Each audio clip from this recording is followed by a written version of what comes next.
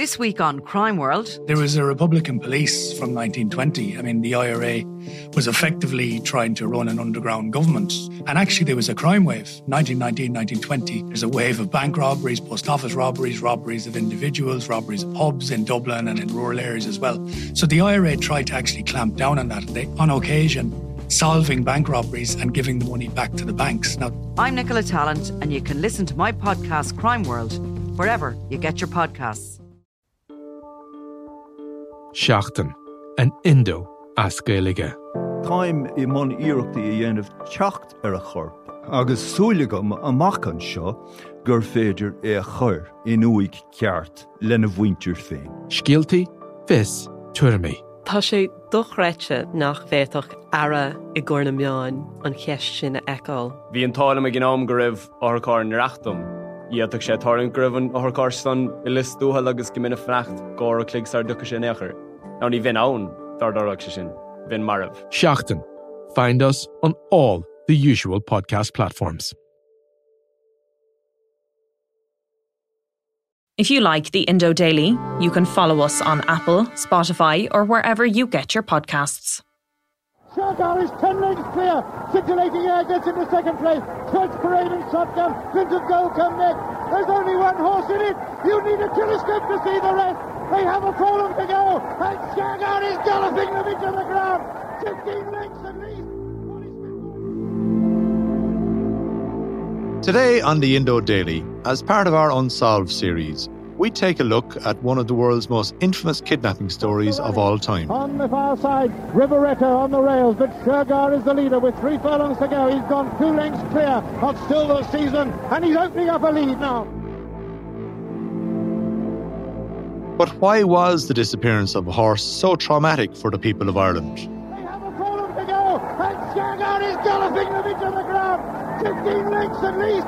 Wally Swinburne looks round. He's on his own. Shergar, clear of his field. He's climbed this mountain. He has eased up.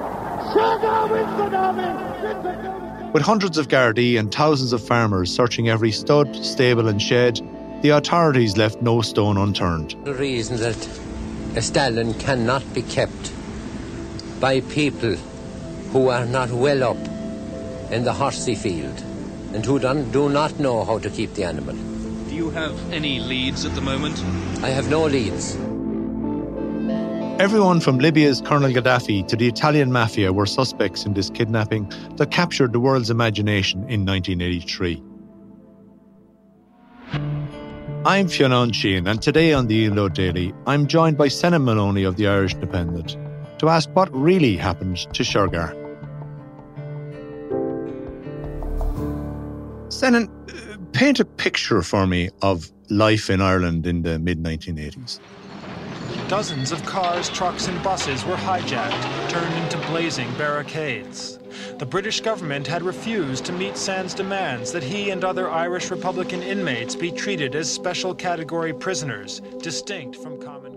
Crowds estimated at some 6,000 assembled outside the British Embassy for the second night running. At first, it was a peaceful gathering. Then petrol bombs were hurled at the building. Well, the 1980s were a lost decade, really. A very bleak decade. People who lived through them remember how bad it was because they saw the emigration of their friends. There was a return of mass emigration in the 1980s. The economic fortunes of the country were at a very low ebb. We had some extraordinarily high levels of unemployment.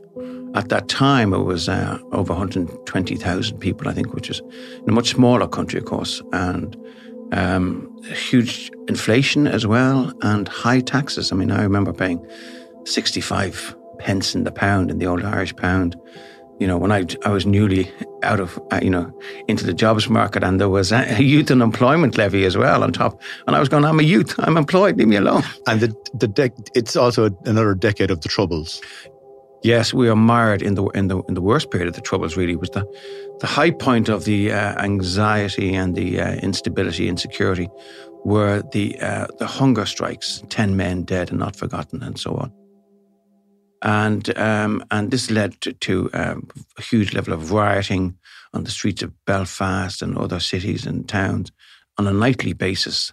There was a protest at the British Embassy here that resulted in Garda truncheon charge and so on.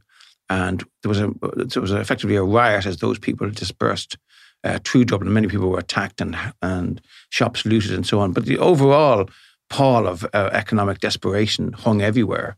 And there was very little to sort of alleviate the general plight. Along comes a horse called Shergar. Who was Shergar? He was a truly great horse, and ask any man in the street, if you'd walk down any high street in 1981 and said Shergar, oh yeah, Shergar. He had crossed the line, without a doubt, where he wasn't just a racehorse anymore. Everybody knew the name Shergar. Shergar was a stallion owned by the Aga Khan and by a number of other people. I think over 30 people in all. There was a syndicate that owned Shergar. Shergar had been this highly hoped for foal that then turned into a colt that showed extraordinary promise. And a very distinctive horse. It had a silky mane, a big white blaze down its nose, 4 white socks, so it completely stood out. And it had a haughty toss of its neck and so on. And it was imperious. And the word was out from the stable that this was going to be a wonder horse. And so it proved it. It won the English Derby at Epsom by a record length, which I think still stands. Maybe somebody will correct me on that. It then proceeded to win the Irish Derby and followed up speedily after that with the King George. So, I mean, speed was what Shergar was all about. When this horse crossed the finish line to the roars of the crowd, the other equines were specks in the distance. And what do you think it was about the horse that made the public love him so much? Well, Irish people in particular loved horse racing anyway, and in those times, society was a hotbed of betting and so on. People were hoping to get on the next sure thing, and Shergar was a sure thing. So when the horse rewards the confidence of its backers, the public adulation grows, and Shergar went off at very short prices and so on. So many people wanted this horse to keep on racing, but the syndicate decided you don't ruin a good thing, and once it had assembled this extraordinary glittering triumph of a treble of some of the finest races in the turf, it was decided to take Shergar out and to put him to stud so that he could sire other animals that would inherit his genes, and these too would be Grade 1 winners and so forth. He's a very easy horse to do anything with. He's got a very good temperament, and he's got the necessary engine. He's got a great beak. Shergar was owned by the Aga Khan, one of the richest men in the world and spiritual leader to 15 million Ismaili Muslims. The Aga Khan had big plans for Shergar. At the peak of his success, he was retired from racing. Obviously, one's got to think about the future. I have a lot of mares and I breed my own horses, so this horse is important to me as a breeder. So it was effectively more lucrative to stop him racing and eliminate the risk of him becoming injured and put him to stud. Yes, because if he had fallen, for instance, at a race, he could he would have to be put down and so on. Much more valuable to keep him alive and to have him cover mares at vast fees. So, I mean, this is the origin of the no foal, no fee basis, So once Shergar puts a mare in foal, huge sums are paid out, tens of thousands. And I think in all, Shergar actually sired nearly 40 horses, offspring. And some of them did quite well, but the vast majority were duds, But, people paid to have the bloodline continue and to have their own bloodstock that would descend from this immortal great. Where was Shergar living then at this point, or where was he at stud? Well, this is the extraordinary ornament on the country insofar as it was seen as a real fillip and vote of confidence in Ireland when the Aga Khan decided he should be go to stud at Ballymanny in County Kildare, Ballymanny stud. And down he went, and there was TV coverage of his arrivals in triumph and so on. And, Kildare people being what they are, they turned out to hail the hero and so on. And nothing was too good for Shergar. They were practically strewing laurels at his feet as he clip-clopped his way into the stable. So he's peacefully at stud in Ballymoney. And then what dramatic events befall him? Well, Shergar was enjoying his hijinks, as you can imagine, in the lush green paddocks and so on of Ballymoney, doing what he was being paid to do. And then one night, out of the blue, in fact, just the day after a Goff's bloodstock sale down there, and Ireland was again accelerating on the back of all this fame and success. You know, our yearlings were going for very high prices. People were flocking to Ireland. Interest in Irish bloodstock was huge. And then a complete calamity when news broke like a thunderclap that Shergar had been kidnapped by subversives. Armed men had come into the yard, had roused people and tied up others and got stable hands and so on to come and show them the horse. And they were giving each other army-style commands. And they put the horse in a horse box, and they took along its groom, and they got shunted him out after several miles, and shoved a handgun in his face and warned him not to go to the Gardaí for several hours. And in fact, that is what happened. The horse disappeared in its horse box, and the guards were told very early in the morning, and an astonished nation woke up to hear the news on the radio. Shergar had been kidnapped. Britain's most valuable racehorse was stolen from a stud farm in the Irish Republic late last night. Gunmen entered the stud around 9 o'clock last night. They held Mr. John Fitzgerald and his family in a back room at gunpoint. No one has ever thought that a horse could be stolen for any reason.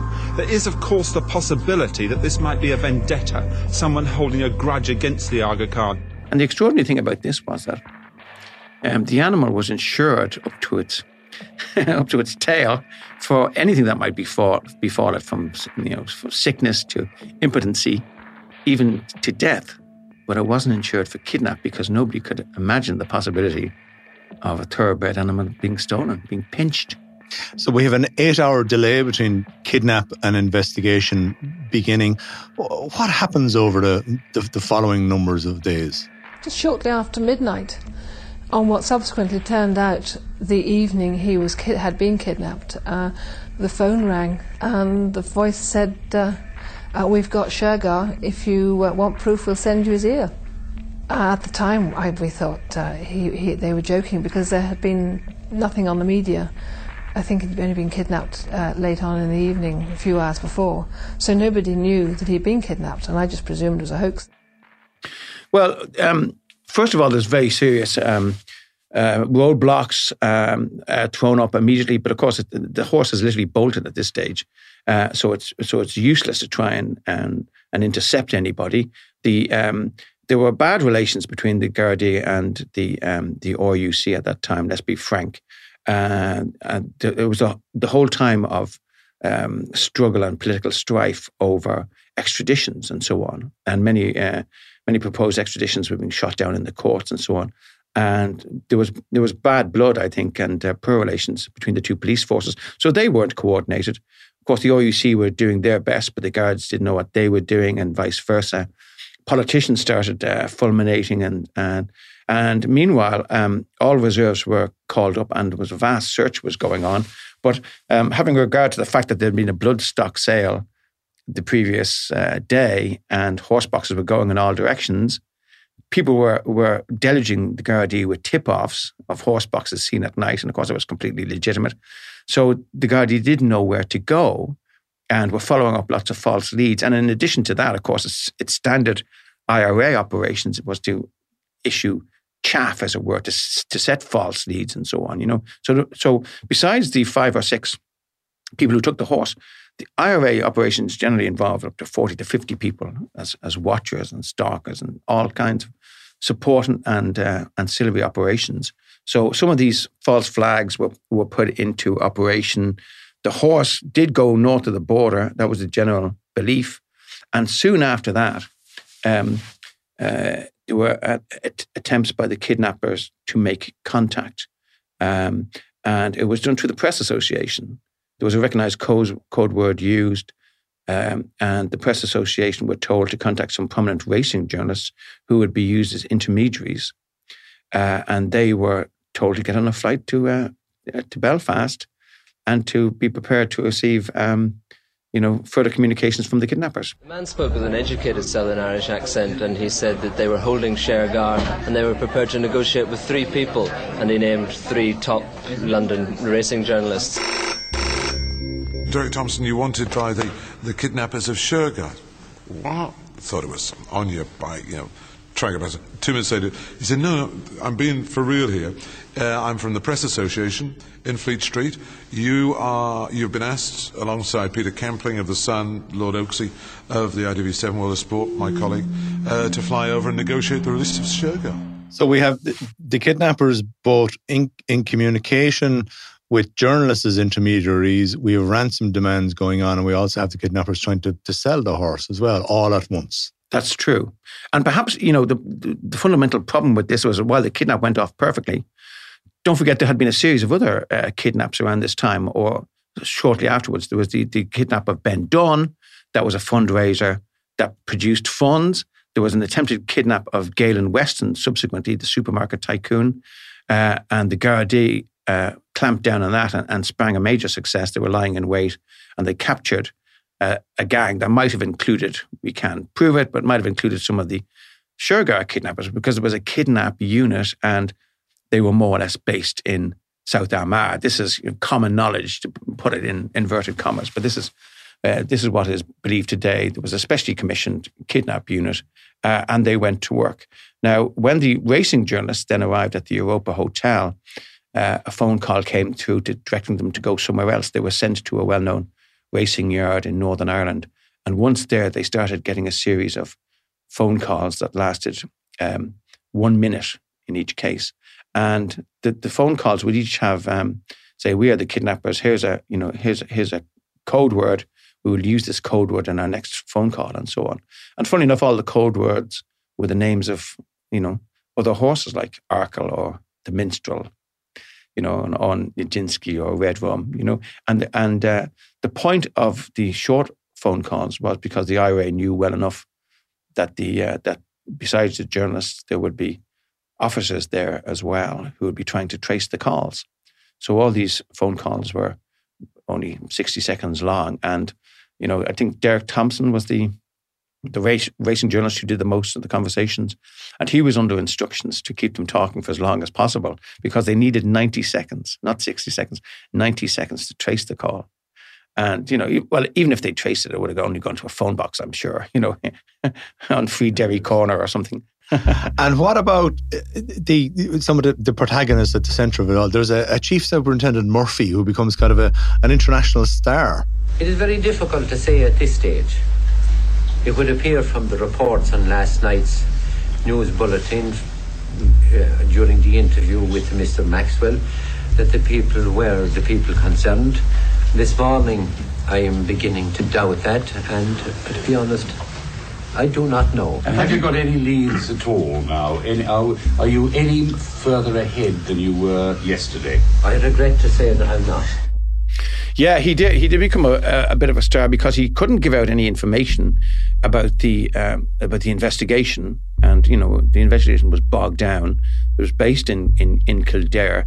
He was besieged by journalists, and he would go out and make daily press conferences on the steps, which turned into a bit of a circus because people from red top newspapers across the water started floating all these extraordinary theories about the horse, whether it had been flown to the moon, for instance. And of course, the superintendent couldn't rule anything out. So he would say, we're examining all theories. And, will you deny that even now Shergar has been, turned into cat food, And he said, we're not ruling anything out. And might that, have happened in such and such a place, and so on. And so he couldn't deny these claims. And meanwhile, then he was being asked about clairvoyance and fortune tellers and water dowsers. Have you been contacted by these people? And he confirmed that the Gardaí were studying the claims made by people who were... In fact, I knew somebody myself who had some sort of a spinning stone and had it over the map of Ireland and was feeling this stone being directed to certain counties and so on. It was open season for crackpots. And in fact, the poor superintendent rather looked like one himself at the end of the day. Meanwhile, the entire nation is literally searching for the horse. Every farmer in the land is told, look on their land. I can remember as a kid, my father telling me, if you see a horse box on the road, look into the box and see, can you see Shergar? And this was being replicated everywhere. Search for Shergar is nationwide. Every stables all over Ireland will be searched, right, and we'll concentrate on our own area here. Ultimately, though, the case goes pretty cold quite fast. Yeah. First of all, there was it was announced by the Aga Khan that he wouldn't pay a ransom, and also the Irish and British governments were opposed, and we had politicians expressing a determination that there would be no ransom paid. And of course, this was deeply alarming for members of the syndicate, who had vastly invested in this horse and was stood to lose an awful lot because the horse wasn't insured for kidnap. And its death couldn't be proven if it was dead. If it just disappeared into the ether, they were massively out of pocket. Nonetheless, the IRA believed a ransom would be paid, otherwise they wouldn't have staged the entire operation. But they perhaps hadn't put themselves into the heads of, they hadn't realized, first of all, that there were multi-owners of the horse, and that therefore there might be disparity of views. And also they couldn't be sure that the syndicate would conclude that we will pay, even if we were to pay millions to this gang, then we wouldn't necessarily get the horse back. So they hadn't provided, while during the negotiations they sent some picture of the horse, part of the horse, with maybe not very recognizable as Shergar, but with a photograph with the date of a newspaper beside it. It was very flimsy evidence at all. They were trying to, but the difference with a human subject is you can't put the horse on the phone. If you kidnap Don Tidy or you kidnap Galen Weston or Ben Dunn, they can come on the phone and say, "Would you, for God's sake, pay the ransom?" The horse can't do that. So there was a lack of credibility from the owners in anything the IRA might say. And they couldn't be satisfied on that point. And then, in the heat of the hunt, the person who had been in contact before rang up again and said, the horse is dead, and left it at that.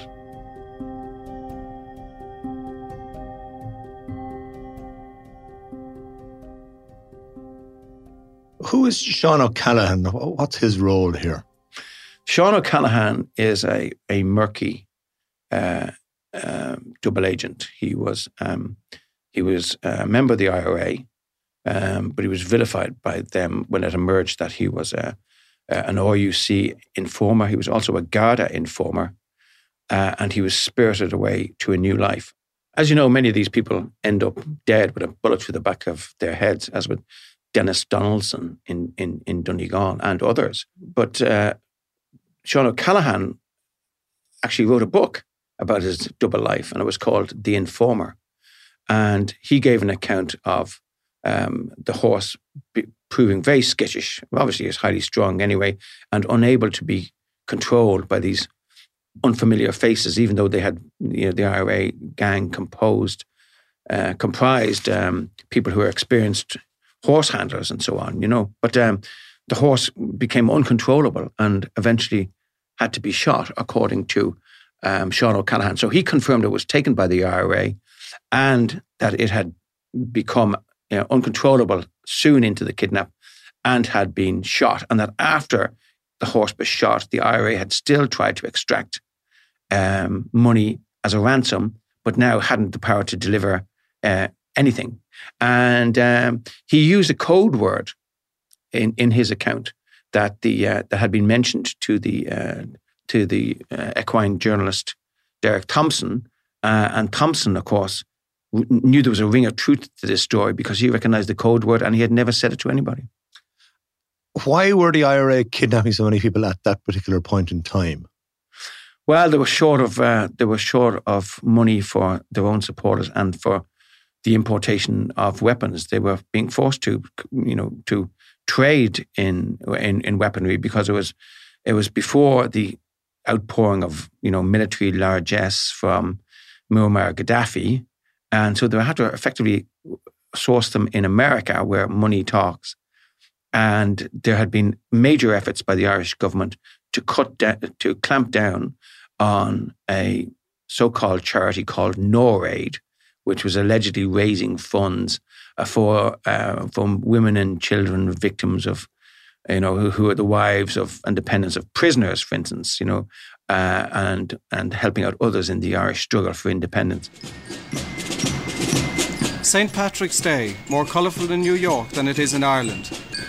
But behind the dancing and the fun, there's a more serious side to the parade.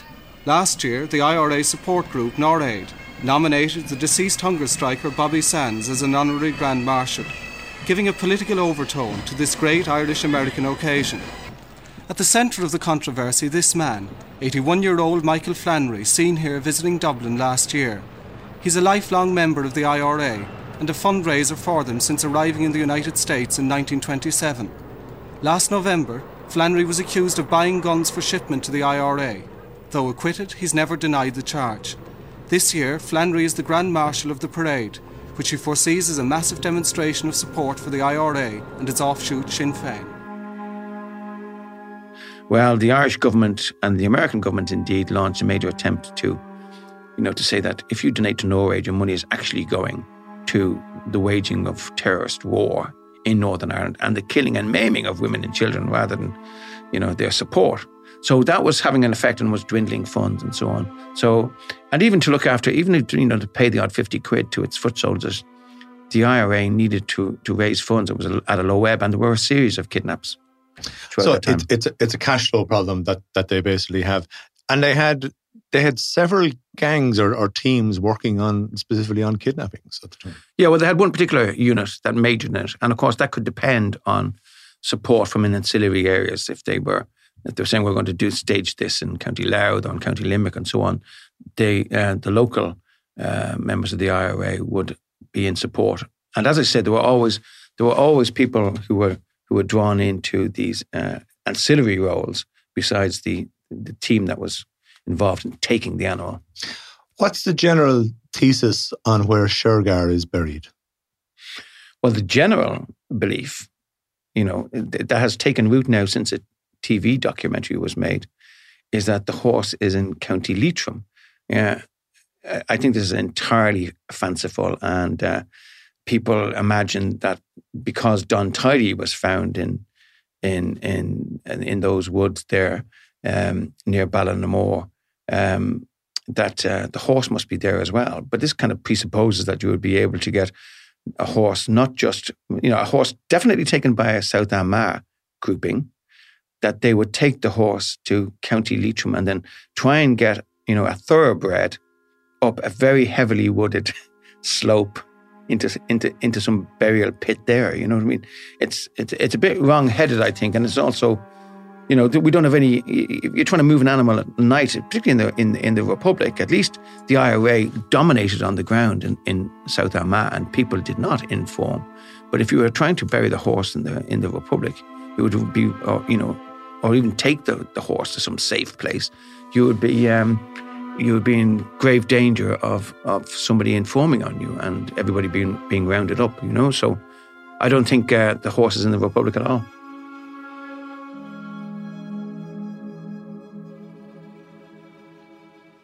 So where Shergar has become a kind of a cash cry over the years, often thrown at Sinn Féin, remains a mystery. You've done your own research, though, into the disappearance of Shergar. What's your thesis? Yeah, well, as you know, you make the good point. I mean, every so often bones are dug up in County Kerry or somewhere, and there was a report one time about holes in the back of an animal's skull, as if it had been shot and so on. I know the Sunday Telegraph in England came out with an entirely lurid story about the horse being machine gunned, for which there's no evidence. Actually, it struck me after we got the Good Friday Agreement and so on in 1998 and so on, and we had a series of related efforts at confidence building thereafter, including the establishment of a commission on victims' remains, for the disappeared.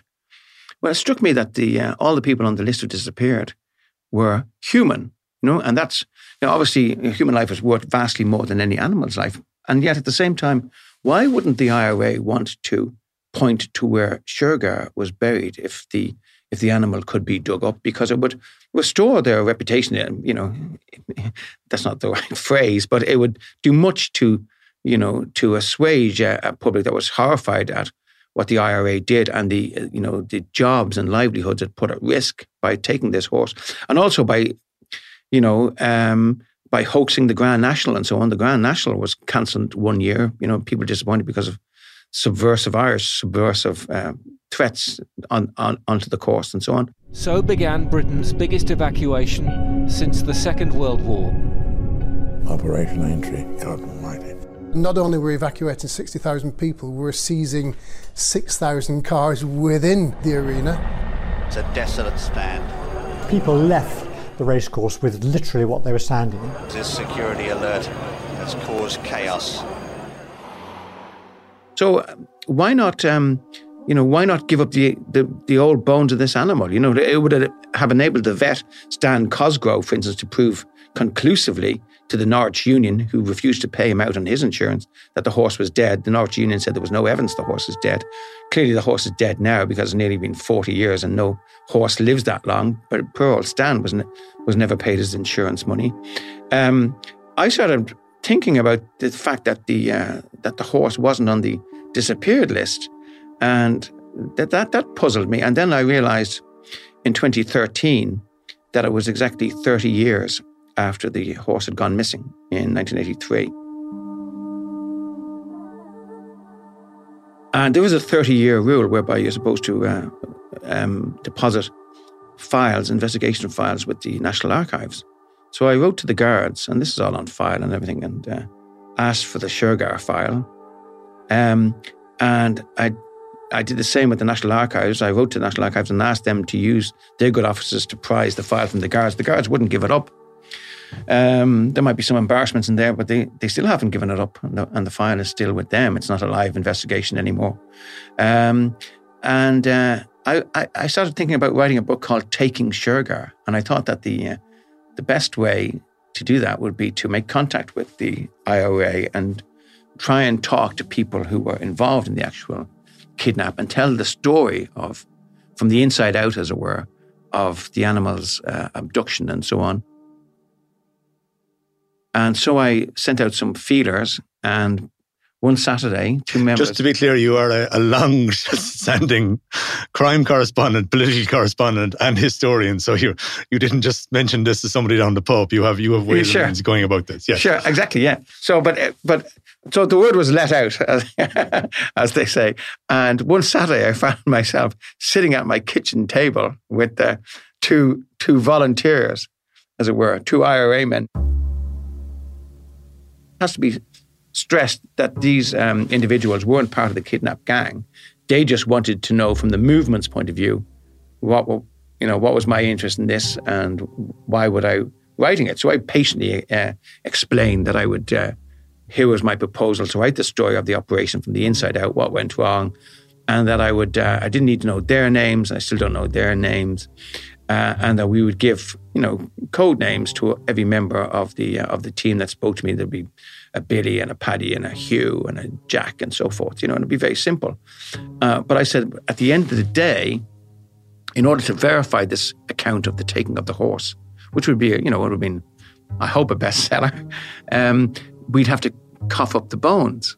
This would have to be final proof on foot of the publication of this book that what it says about the horse and where the horse lies buried is provable. You dig up, and these would be verified by DNA as Shergar's bones and so on. And after a pause, when they took all this in, they said, no, I don't think so. And I was saying, I was trying to launch into persuasion and so on. And at the end of the day, they gave me to understand that the horse's bones could not be produced. And that shocked me. But then I started to realize what they meant. What they meant was that and they confirmed, that the animal was not on the island of Ireland. And that blew me away. So I tried to ask further as to what might have happened. And the understanding I was given was that there was an original intention to put the horse on a vessel and to take it somewhere where it would be later. I suggested France, I think, and they didn't demur from that the horse would later be, unveiled to, first of all, the searching Gardaí and RUC wouldn't find the horse because it wouldn't be there to be found, and it would be later be unveiled, and this would show the international reach of the IRA and so on. Once and it would be prestigious for them or whatever.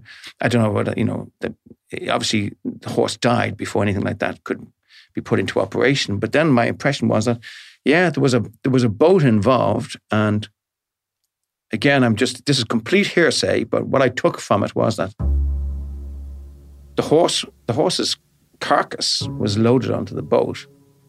The boat put out from some cove or port, in Northern Ireland, and at a suitable distance, 10 or 12 miles offshore, that was the end of Shergar. So we will never truly find out what happened to Shergar. Yeah, Shergar sleeps with the fishes. That's my understanding, and so therefore the rapacious sea creatures would have gone to the horse in no time. It would have sunk like a stone. And my information, I've actually I have an equine vet in South Africa with whom I'm great friends, and he's equine remains don't float the way humans would, so they wouldn't even come near to the surface. Don't want to get too graphic about it, or even a bit about gases and so on, but even the bones would be gone at this stage. There was not a trace. If the horse went into salt water, there's not a trace or a particle left of it at this point.